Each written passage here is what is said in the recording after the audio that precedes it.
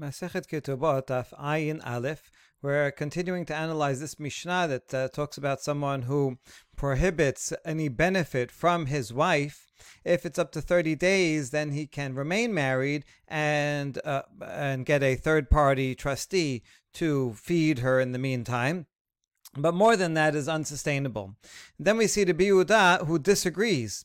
We're going to question, he seems to actually agree regarding a Yisrael, because he just says a Chodesh for 1 month, that's fine. That 1 month sounds the same as 30 days. But for 2 months, then he has to give it ketubah. The Yehuda adds that regarding a Kohen, we give him a little bit more leeway, and even if he vows that he will not give anything to his wife for 2 months, if he's a Kohen, they can remain married, because then otherwise he won't be able to remarry her. So for a Kohen, we give him more time, but if he says it for 3 months, that is totally unsustainable, even for a Kohen, and he has to divorce her and give her a ketubah. Oh, now we're going to ask, what's the difference between Tanakama and Rabbi Yehuda? 30 days and 1 month sound like they're the same thing. So Rabbi Yehuda Omer b'Yisrael chodesh echad v'chol hainu Tanakama. Is that the same as the first opinion? 2 answers. Amar Abaye kohenet atala shmo'inan. Yes, in fact, it is the same, but Rabbi Yehuda simply wants to come and add the law about a Kohen. So it sounds like Tanakama would say, no matter who, Yisrael or a Kohen, they get 1 month. More than 1 month, he's going against his ketubah responsibilities. He has to feed her. He's not feeding her. Whereas Rabbi Yehuda agrees with Israel, but disagrees with her regarding a Kohen. Rava Amar Chodesh Maleh v'Chodesh Chaseri Kabenaihu. Rava says no, it's actually just a 1 day difference.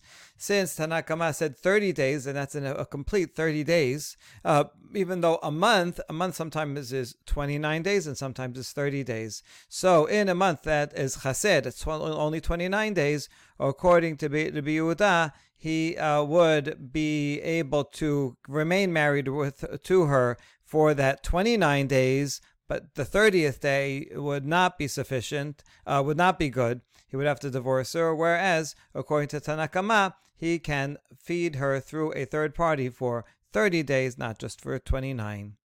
Amarav, lo shanu ela bimfaresh.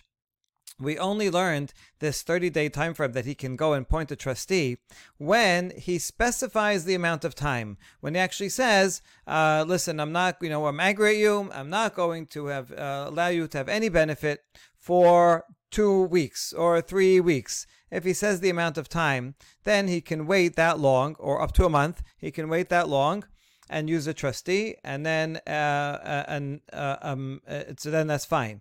Aval bistam yosil altar. But if he gives no upper limit, he just says you are prohibited to get any benefit from me forever.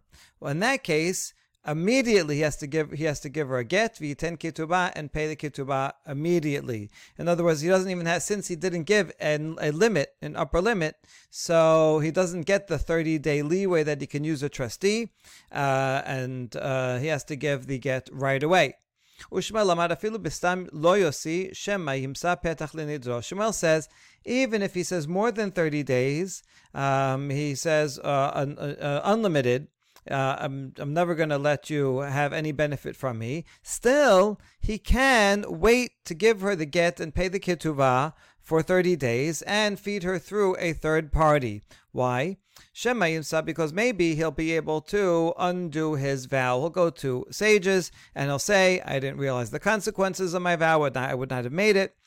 And so we give him a chance to undo his vow during those 30 days. Okay, so that's Machlok between Rav and Shemuel. We're familiar with this. We already heard that Rav and Shemuel argued with each other in a similar case. Someone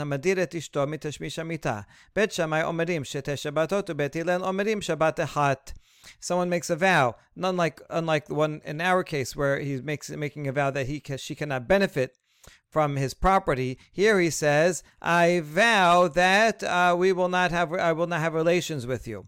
So if he does that, that's also against his commitment to Onah, against the ketubah. So how long can he sustain that for? Bet Shammai says up to 2 weeks. He would not have to divorce her.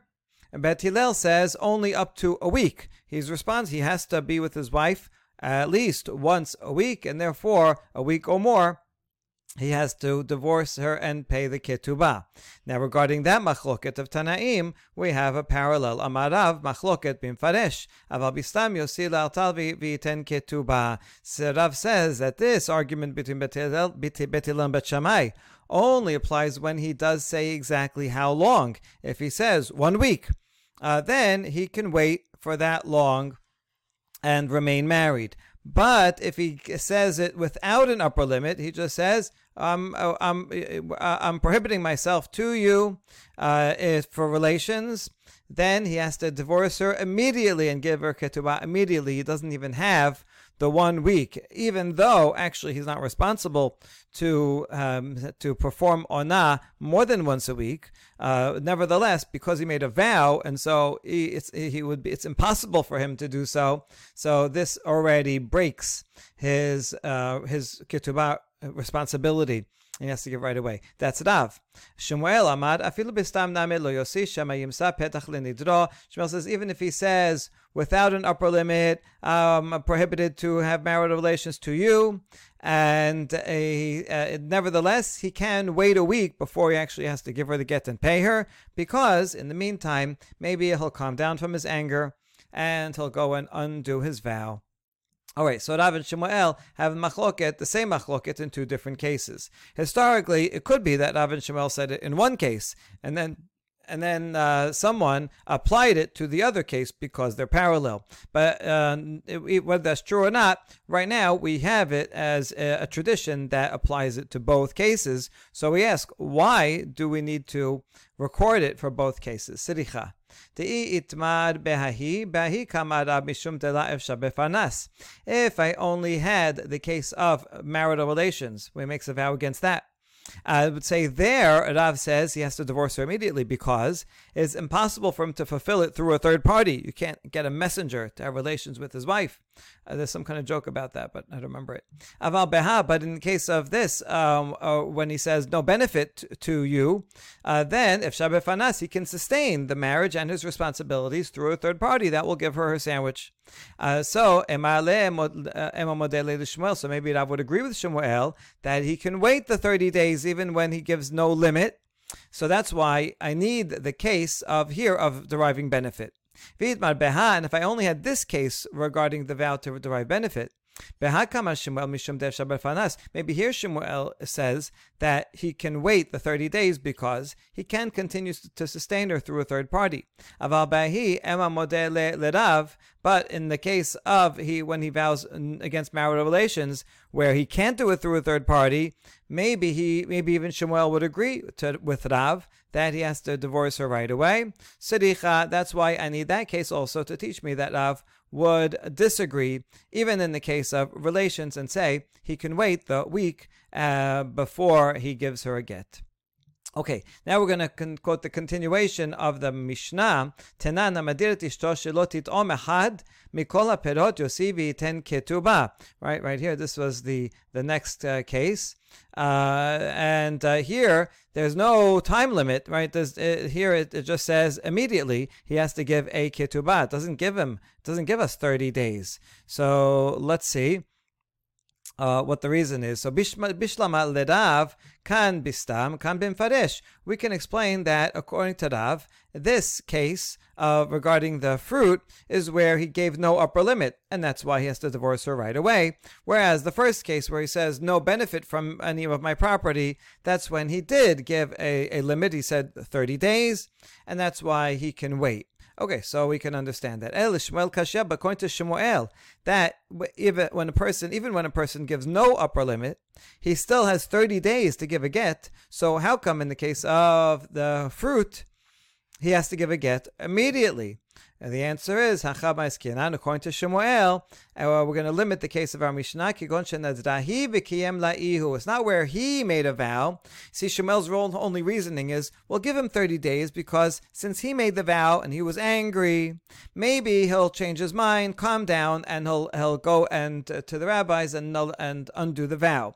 But we're talking about here, not where he made the vow, but where she made a vow and says, I'm not going to eat grapes. And he didn't say anything. He let the vow be fulfilled. He could have canceled it, and he didn't. And we're further going to follow the opinion of Rabbi Meir, who says that when she vows, but he allows the vow to be, then he is responsible. Similar, the analogy is, if she's biting down on some food or something, and he puts his finger into her mouth, and then his finger gets bitten, who's responsible? Is she responsible just for taking a bite? No, he's responsible for putting his finger in her mouth. Same thing here. Even though she made the vow, he is the one that let it happen, and so he is responsible. Now, since she made the vow, I guess because she was angry, but he said, "Yeah, fine." While he wasn't angry, so it sounds like she wants out, and she's not going to change her mind and undo the vow. And therefore, there's no point here in waiting the 30 days for her to undo the vow. And he also seems to want the vow to happen, and he doesn't want to be in the marriage either. And so, in this case, there's no point in waiting 30 days. And even Shemuel would say, you may as well just, you have to give the divorce immediately. So that's what Shemuel is saying. This case here in the end of the Mishnah is where she is the one that makes the vow.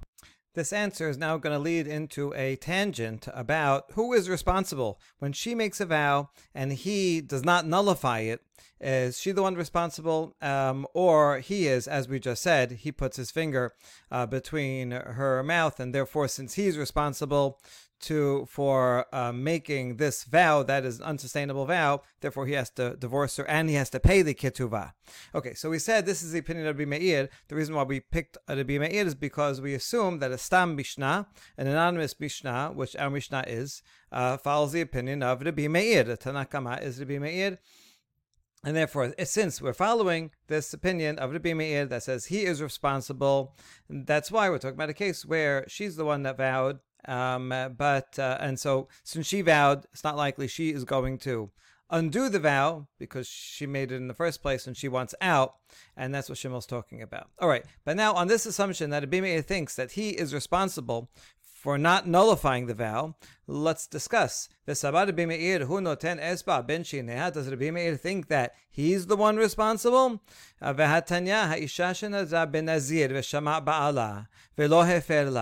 A woman vows that she's going to be a Nazir. The husband is there and hears it, and he does not nullify the vow. So now she's going to be a Nazirah. So Rabbi Meir and Rabbi Yehuda think that she put her finger in her mouth, meaning she bit on her own finger. She is responsible for this vow, even though he didn't nullify it, but she's the one that made the vow. And therefore, if the husband hears it and he wants to nullify it, he could nullify it. We're talking about a case where he didn't, but if he wanted to, he could have. Or if he wants, he could not nullify it and say, this is grounds for divorce. I don't want to marry a woman who makes vows and takes upon herself this imposition, and now we can't go to the cemetery together like we like to do. We can't go drinking wine together. And so this is grounds for, he could say, this is grounds for divorce. She is at fault for ruining the marriage by taking this vow, even though he could have undone it. It's not his responsibility, so he can divorce her without a ketubah. So we see here, Rabbi Meir is the one that says it's her fault, not his, as it says over here. So we have a contradiction. We'll continue the Baraita. Rabbi Yosef, Rabbi Elazar, Omerim hu noten esba ben shineha. It's two other Tanaim, Rabbi Yosef and Rabbi Elazar. They're the ones that think that he is responsible.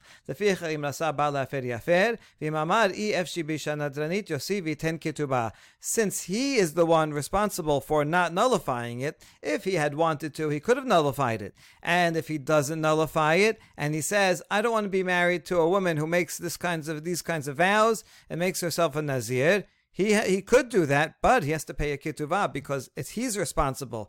He didn't nullify it, so he allowed it to go through. It's like he made, it's the same as if he would make a vow that would make the marriage problematic.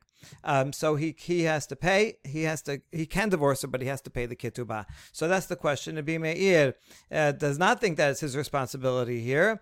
Epuch Rabbi Meir Rabbi Yehuda Omerim hu noten. So you know what? Let's switch around the opinions of the Braita. We know it's 2 and 2, but let's say Rabbi Meir and Rabbi Yehuda are the ones that say he is responsible, and Rabbi Yosef and Rabbi Elazar will say she is responsible. And so now Rabbi Meir of our Mishnah, who's the Stam anonymous opinion, say he is responsible, and here also in the Braita, he is responsible. Okay, but now that you switch them and puts Rabbi Yosef on the side of her being responsible, but this is going to contradict another our Mishnah.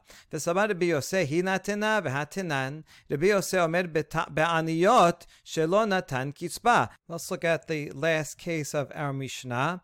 It's when someone vows that his wife should not put on cosmetics or perfume or a certain type of perfume. So he divorces her and he has to give her a ketubah. Rabbi Yosef, however, says it depends. If it's a poor person and he gave no upper limit, then he divorces her and gives a ketubah.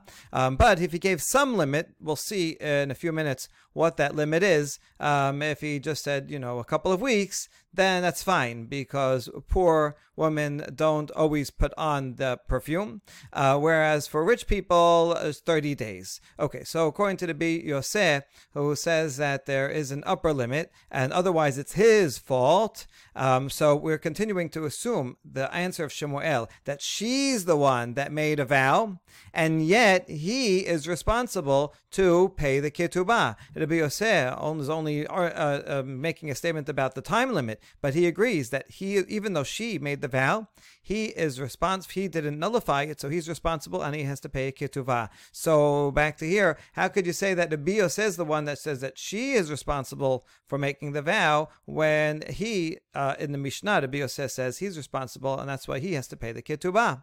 So, all right, let's switch the names again. Okay, so it's still 2 and 2, but instead of flipping them, we're going to just move one to one side and the other to the other side. Rabbi Meir and Rabbi Yosef are the ones that say he's responsible. He put his finger in her mouth. Rabbi Yehuda, Rabbi Elazar, Omrim, he natena. And so the other two sages here say it's her responsibility. Hold on. It's still not working. V'sabar Rabbi Yehuda, he natena. Do you think Rabbi Yehuda says it's her responsibility? No one wants to be on that side of assigning responsibility to the woman for making her own vow. And so Rabbi Yehuda says, look, it's his. V'hatenan Rabbi Yehuda omer b'Yisrael yom echad yekayem. Once again, in our Mishnah, in the previous case, Rabbi Yehuda, in the case where he says you cannot eat a certain fruit, it's actually she says I'm not going to eat grapes, and he does not nullify it. And Rabbi Yehuda agrees with it. He just makes a distinction between Yisrael 1 day and a Kohen 2 days. But he agrees that even though she made the vow, again, we're following the Ukim Tav Shemuel, that she's the one that made the vow throughout the Mishnah. Even though she made the vow, he is responsible and gives a ketuvah. So Rabbi Yehuda also cannot be on that side. Fine, we'll move him over too. Ema, Rabbi Meir, Rabbi Yehuda, Rabbi Yosef Omerim hu noten. All these three sages say he is responsible because he didn't nullify it. Rabbi Elazar Omer hinatena. Rabbi Elazar is alone, saying that she made the vow, so she is responsible and wouldn't get a ketubah. Now that answer you could accept, but if you don't like it because you want there to be pairs, we understand sometimes when something is passed along orally, names could get switched around. That happens, but it's very unlikely that you'll not remember that there's 2 on one side and 2 on the other side, and make it 3 and 1. If it was 3 and 1, make it 2 and 2. So therefore, we want it to still be balanced and have 2 and 2.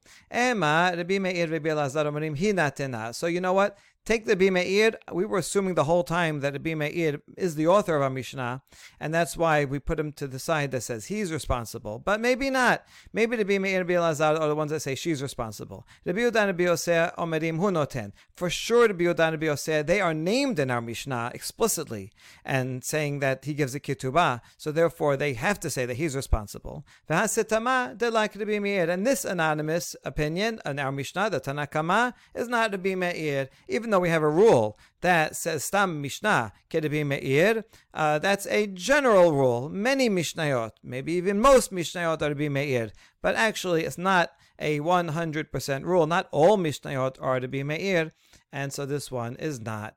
All right, good. Now back to the Rabbi Yosef. V'sabar Rabbi Yosef ba'aniyot shelo natan kisba alma ba'al maseh mefer. Rabbi Yosef said that for a poor woman who and he does if she makes a vow, I'm not going to put on adornments, then and without any upper limit, and he does not undo it, then he has to give a divorce. So that would mean that the husband could have nullified the vow if he had wanted. Now, we're going to see a general rule. We were thinking until now that a husband can nullify any vow that his wife makes, but actually that's not true. He can only nullify a vow that will affect the marriage in some way. So we see here that according to the Rabbi Yosef, her not putting on perfume or jewelry is a thing that he could have and therefore should have nullified if he wanted to stay married. So that's why it's his fault if he doesn't. Urminhu. Now we're going to show a contradiction in the Rabbi Yosef's opinion regarding this.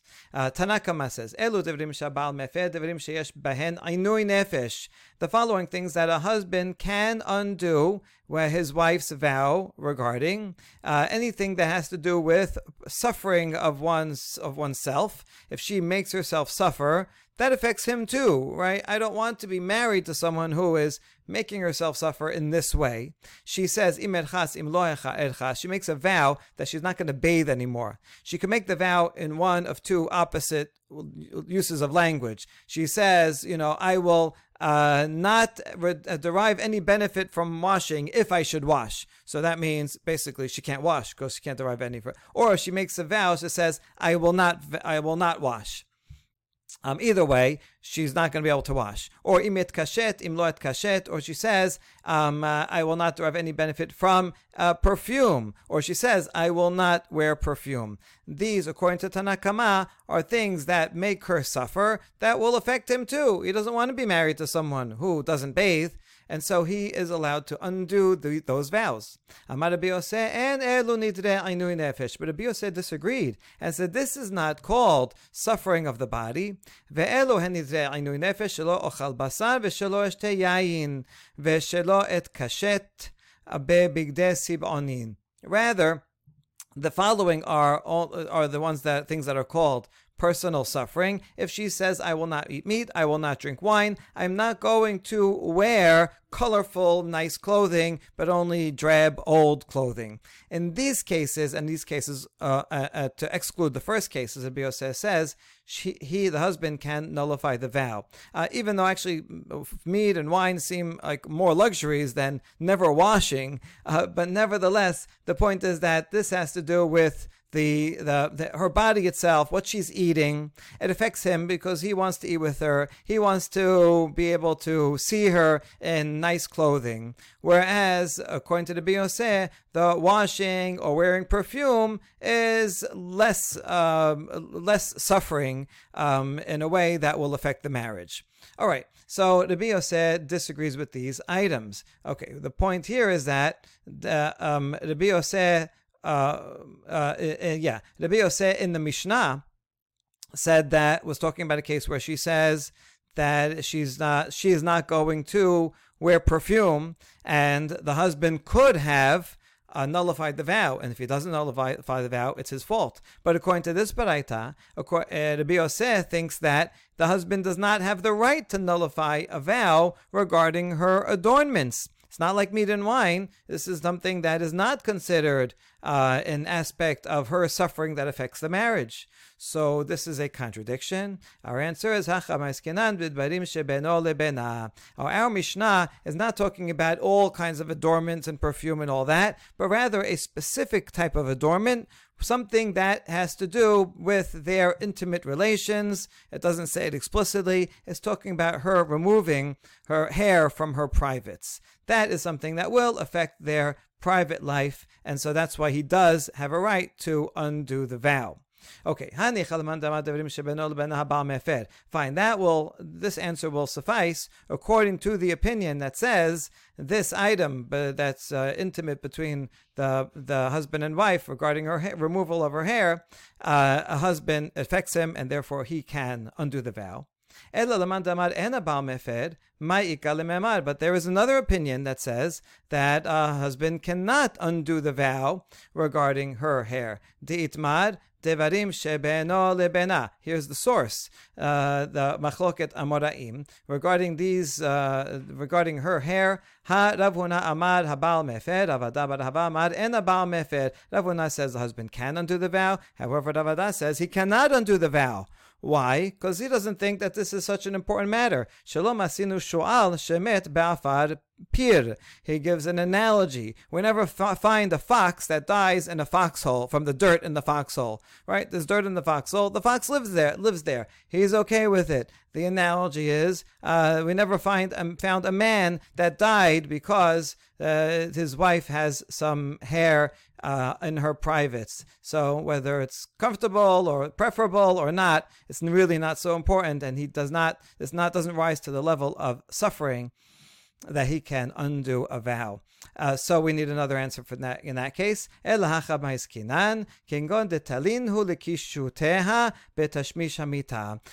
Mishnah is talking about a case not just that she said, I'm not going to put on perfume, in which case, according to the Bioseh, that's not grounds for him nullifying the vow, but rather in a case where she connects the not putting on perfume with marital relations. She says, if I put on perfume, then I'm not going to have marital relations. And so then she's not going to put on perfume, and now this does affect them. She said, relations with you is forbidden to me if I wear perfume. Kedamar Rav Kahana, and this follows the opinion of Rav Kahana. Damar Rav Kahana, Hanat Tashmishi Alecha Kofa Shammashto. Rav Kahana made a distinction between her exact language.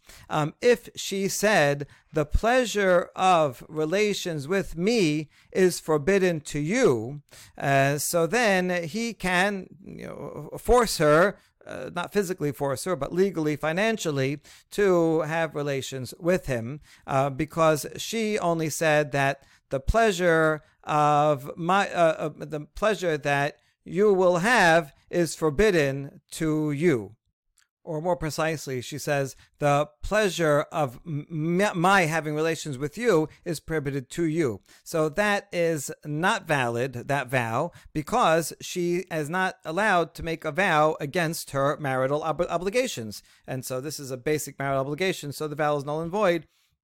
And therefore, he doesn't have to divorce her, but rather they can continue to have relations. But if she says, Hanat tashmishecha alai, that pleasure of relations with you is forbidden to me, yafer, that vow would be valid, because she is just making a personal vow that she will not have any pleasure from those relations. And she has a right over her own body that does not directly contradict her obligation for him to have relations, just because she says, I'm not going to have any benefit from those relations. So there, it would be valid, and since it would be valid, he should undo it.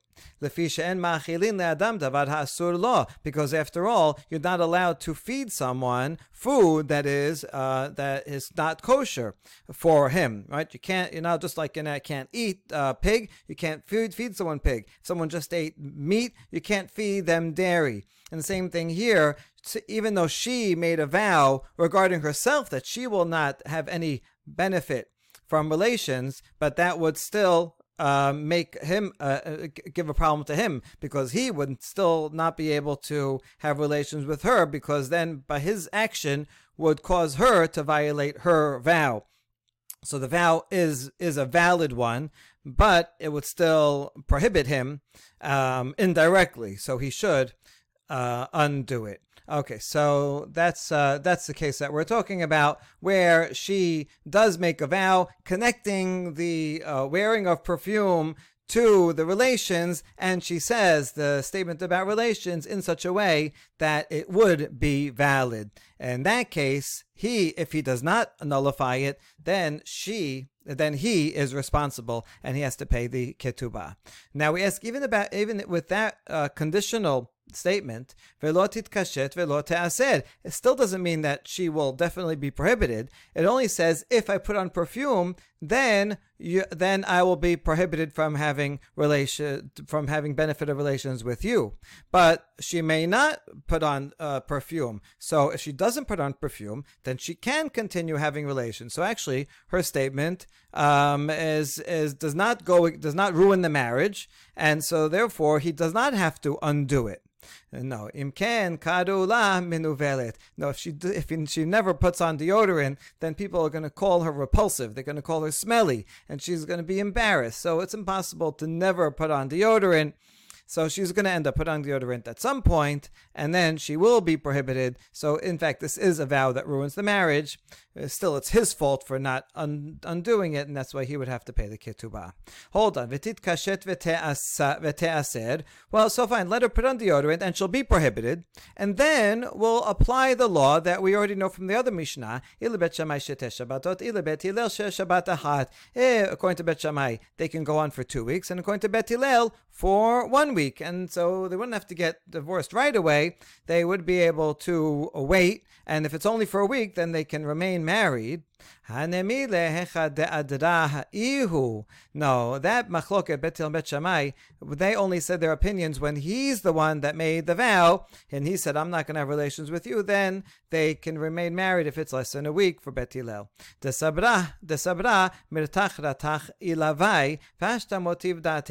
the one that made the vow, she thinks to herself, oh, he's very angry at me, that's why he made the vow. But he'll calm down after a couple of days, and then he'll go and undo the vow. That's why they can remain married.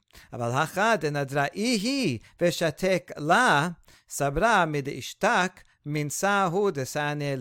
here in this case, she's the one that made the vow in anger, but she may calm down. But the more important thing is that he was quiet. He didn't say, no, don't say that, don't make the vow, right? Don't be angry with me. He was like, fine, he's happy to not have any relations with her. He's happy that she doesn't put on deodorant, and he's happy to divorce her. So if he, when he was not angry, allowed her to make such a vow and was silent, then she assumes that must be he despises her.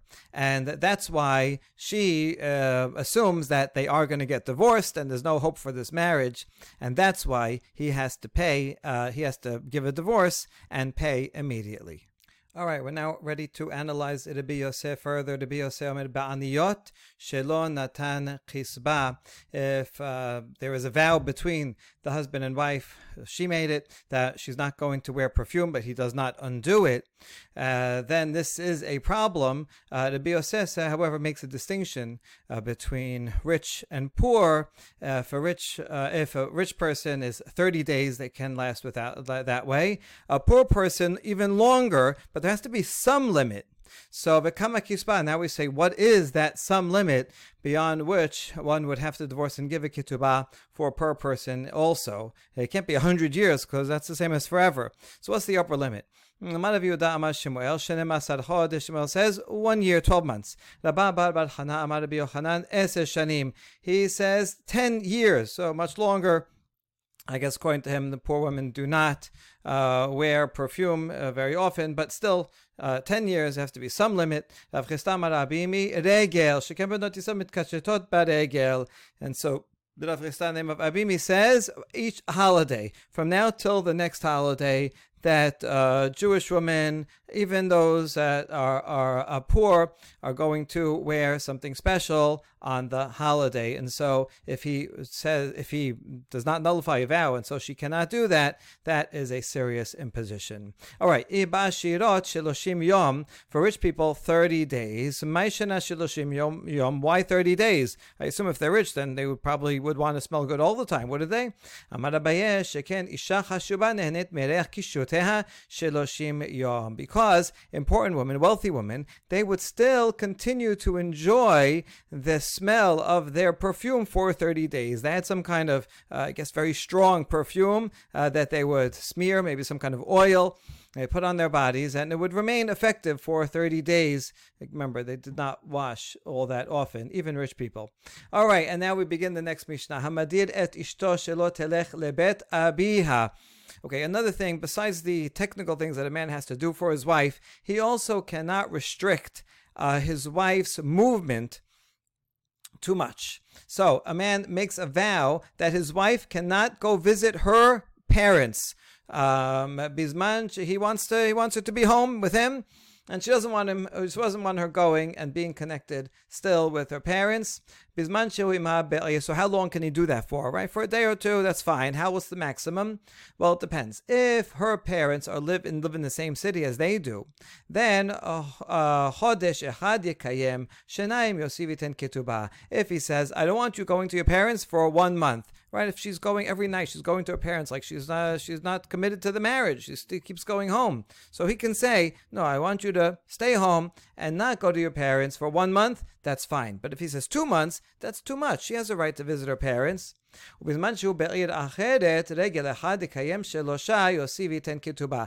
if her parents live in a different city, then they don't visit that often. When do you visit? On holidays. So if he says, listen, for the upcoming holiday, I don't want you to go to your parents. That's okay. He has a right to say, I want to spend Pesach together here, and I don't want you going home. But if it's 3 holidays, all 3 regalim, then that's not fair. She has a right to go visit her parents on some holiday, and then he has to give a ketubah. What's missing here is 2. It goes from 1 is not allowed, 1 is permitted, 3 is not allowed. What about 2? The Gemara will ask. Next case, Hamadir et ishto shelo telech lebet ha'abel or lebet ha'mishteh. A man makes a vow forbidding his wife from going to a house of mourning or to a party for a wedding. He doesn't want her going out, socializing. Yosivi ten ketubah. That is not fair to her, and limiting her movement too much. It's grounds for divorce, and it's his fault for making that vow. He has to pay a ketubah. He's like locking the door on her. She's not in jail. She's married, but she can go out and see friends and make mourners happy and enjoy weddings. Okay. However, if his reason is because of something else meaning some promiscuity, he thinks that if she goes to a wedding, it's going to lead to mixed dancing, she's going to flirt with people at the mourning house, then he's permitted to protect her, to protect the marriage. He can. But if it's just to keep her home like in jail, it's not allowed. Amar la al menat shetomri liploni ma she'amarti li or ma she'amarti lach. He makes a vow that you'll be prohibited unless you tell this person what you told me, or what I told you. In other words, he wants her to go be a tattletale, right? And makes a vow, and the vow will be something that will ruin the marriage unless she repeats something that she said to him or that he said to her. So this is not fair. He can't force her to go and be and repeat rumors. Okay. Or if he makes a vow that will force her to fill up a pail and throw it into the garbage. Fill up a pail with dirt and then throw it out. Fill it up and throw it out. In other words, just do manual labor for no reason. Doesn't help anyone in the house. It's not a chore. Just to make her work needlessly. That is also very unfair, not very nice thing to do, and he thereby ruins the marriage, but it's his fault, so he has to give her a divorce, and he has to pay the ketubah.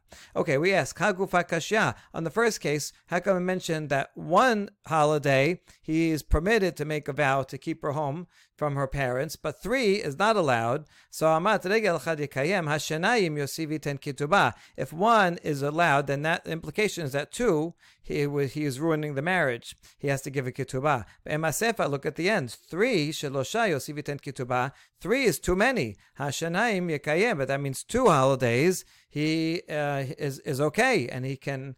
That's a valid vow, and he doesn't have to divorce her. So what's the deal? Oh, that the case of 2, where the implication from the number 3 is that it's okay to have 2. That's talking about when she's married to a Kohen. If she's married to Israel, then 1 is permitted. 2 is already an imposition, and he has to divorce her. But if he's a Kohen, and then we don't want them to get divorced so quickly because he won't be able to take her back, in that case, he can even prohibit her from 2 holidays, but not 3. And that would follow the opinion of Rabbi Yehuda, who in the previous Mishnah allowed a longer runway for Kohanim. Rabba bar Ola amar la kashya kan beredufa kan beshana redufa. Or another answer, it depends one. One's talking about a woman who is a runner, redufa. She is always running back to her parents' house. She is eager, enthusiastic to see her parents all the time. And in that case, if you tell her that she can't go home for 2 holidays, that's going to be very much an imposition and grounds for divorce because she likes going home. So in that case, she can do 1 but not 2.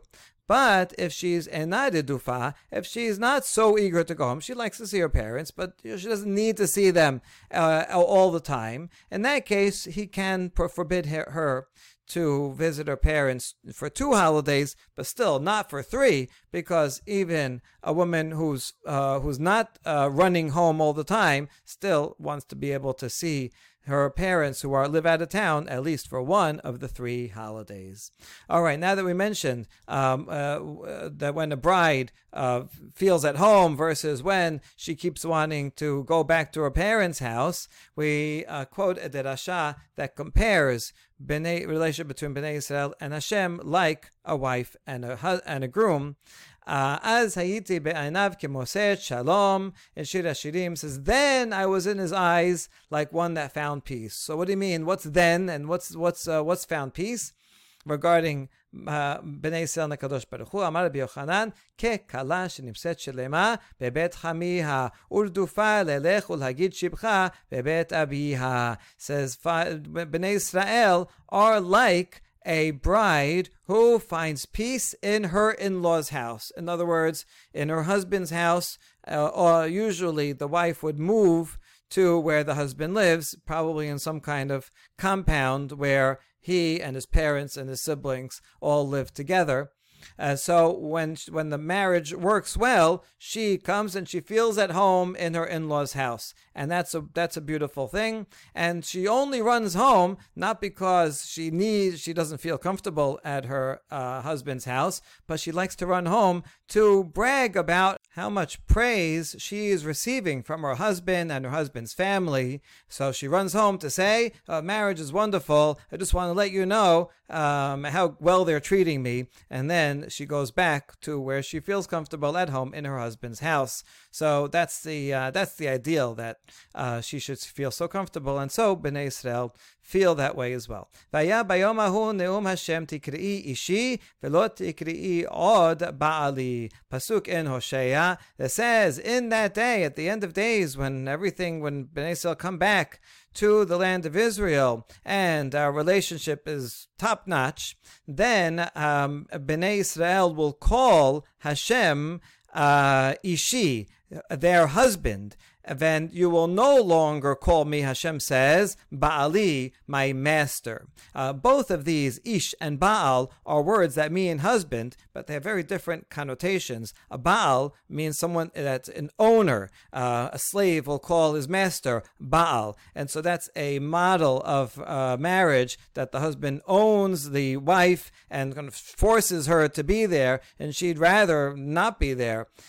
So that is what it was like in the past when the relationship between Bnei Israel and Hashem were not so good, and Bnei Israel were just serving Hashem out of fear, like a slave and a master. It's a low level. But Hosea is saying, in the future, one day, our relationship will no longer be one that you call me a Baal, but rather Ishi, my husband, more intimate, personal relationship based on love. Amar Rabbi Yochanan kekala bebet hamiha velo kekala bebet abiha. Rabbi Yochanan compares it once again to a bride in her in-laws' house where she feels welcome and comfortable and she wants to be there, and not like a bride who still stays in her father's house, that they're technically married but she keeps going home because she doesn't like to be with her husband and their family. So you see, the ideal is what we say in what it says in Bereshit, Al ken ya'azov ish et aviv ve'imo v'dabak be'ishto v'hayu lebasar echad. And there, it's not only the wife, but the husband also who leaves his father and mother and creates a new unit together with his spouse. And we see here that is the ideal of marriage, that the husband and wife do not remain primarily connected with their parents, but rather leave them to create a new unit, a new nuclear family. Baruch Adonai Le'olam. Amen ve'amen.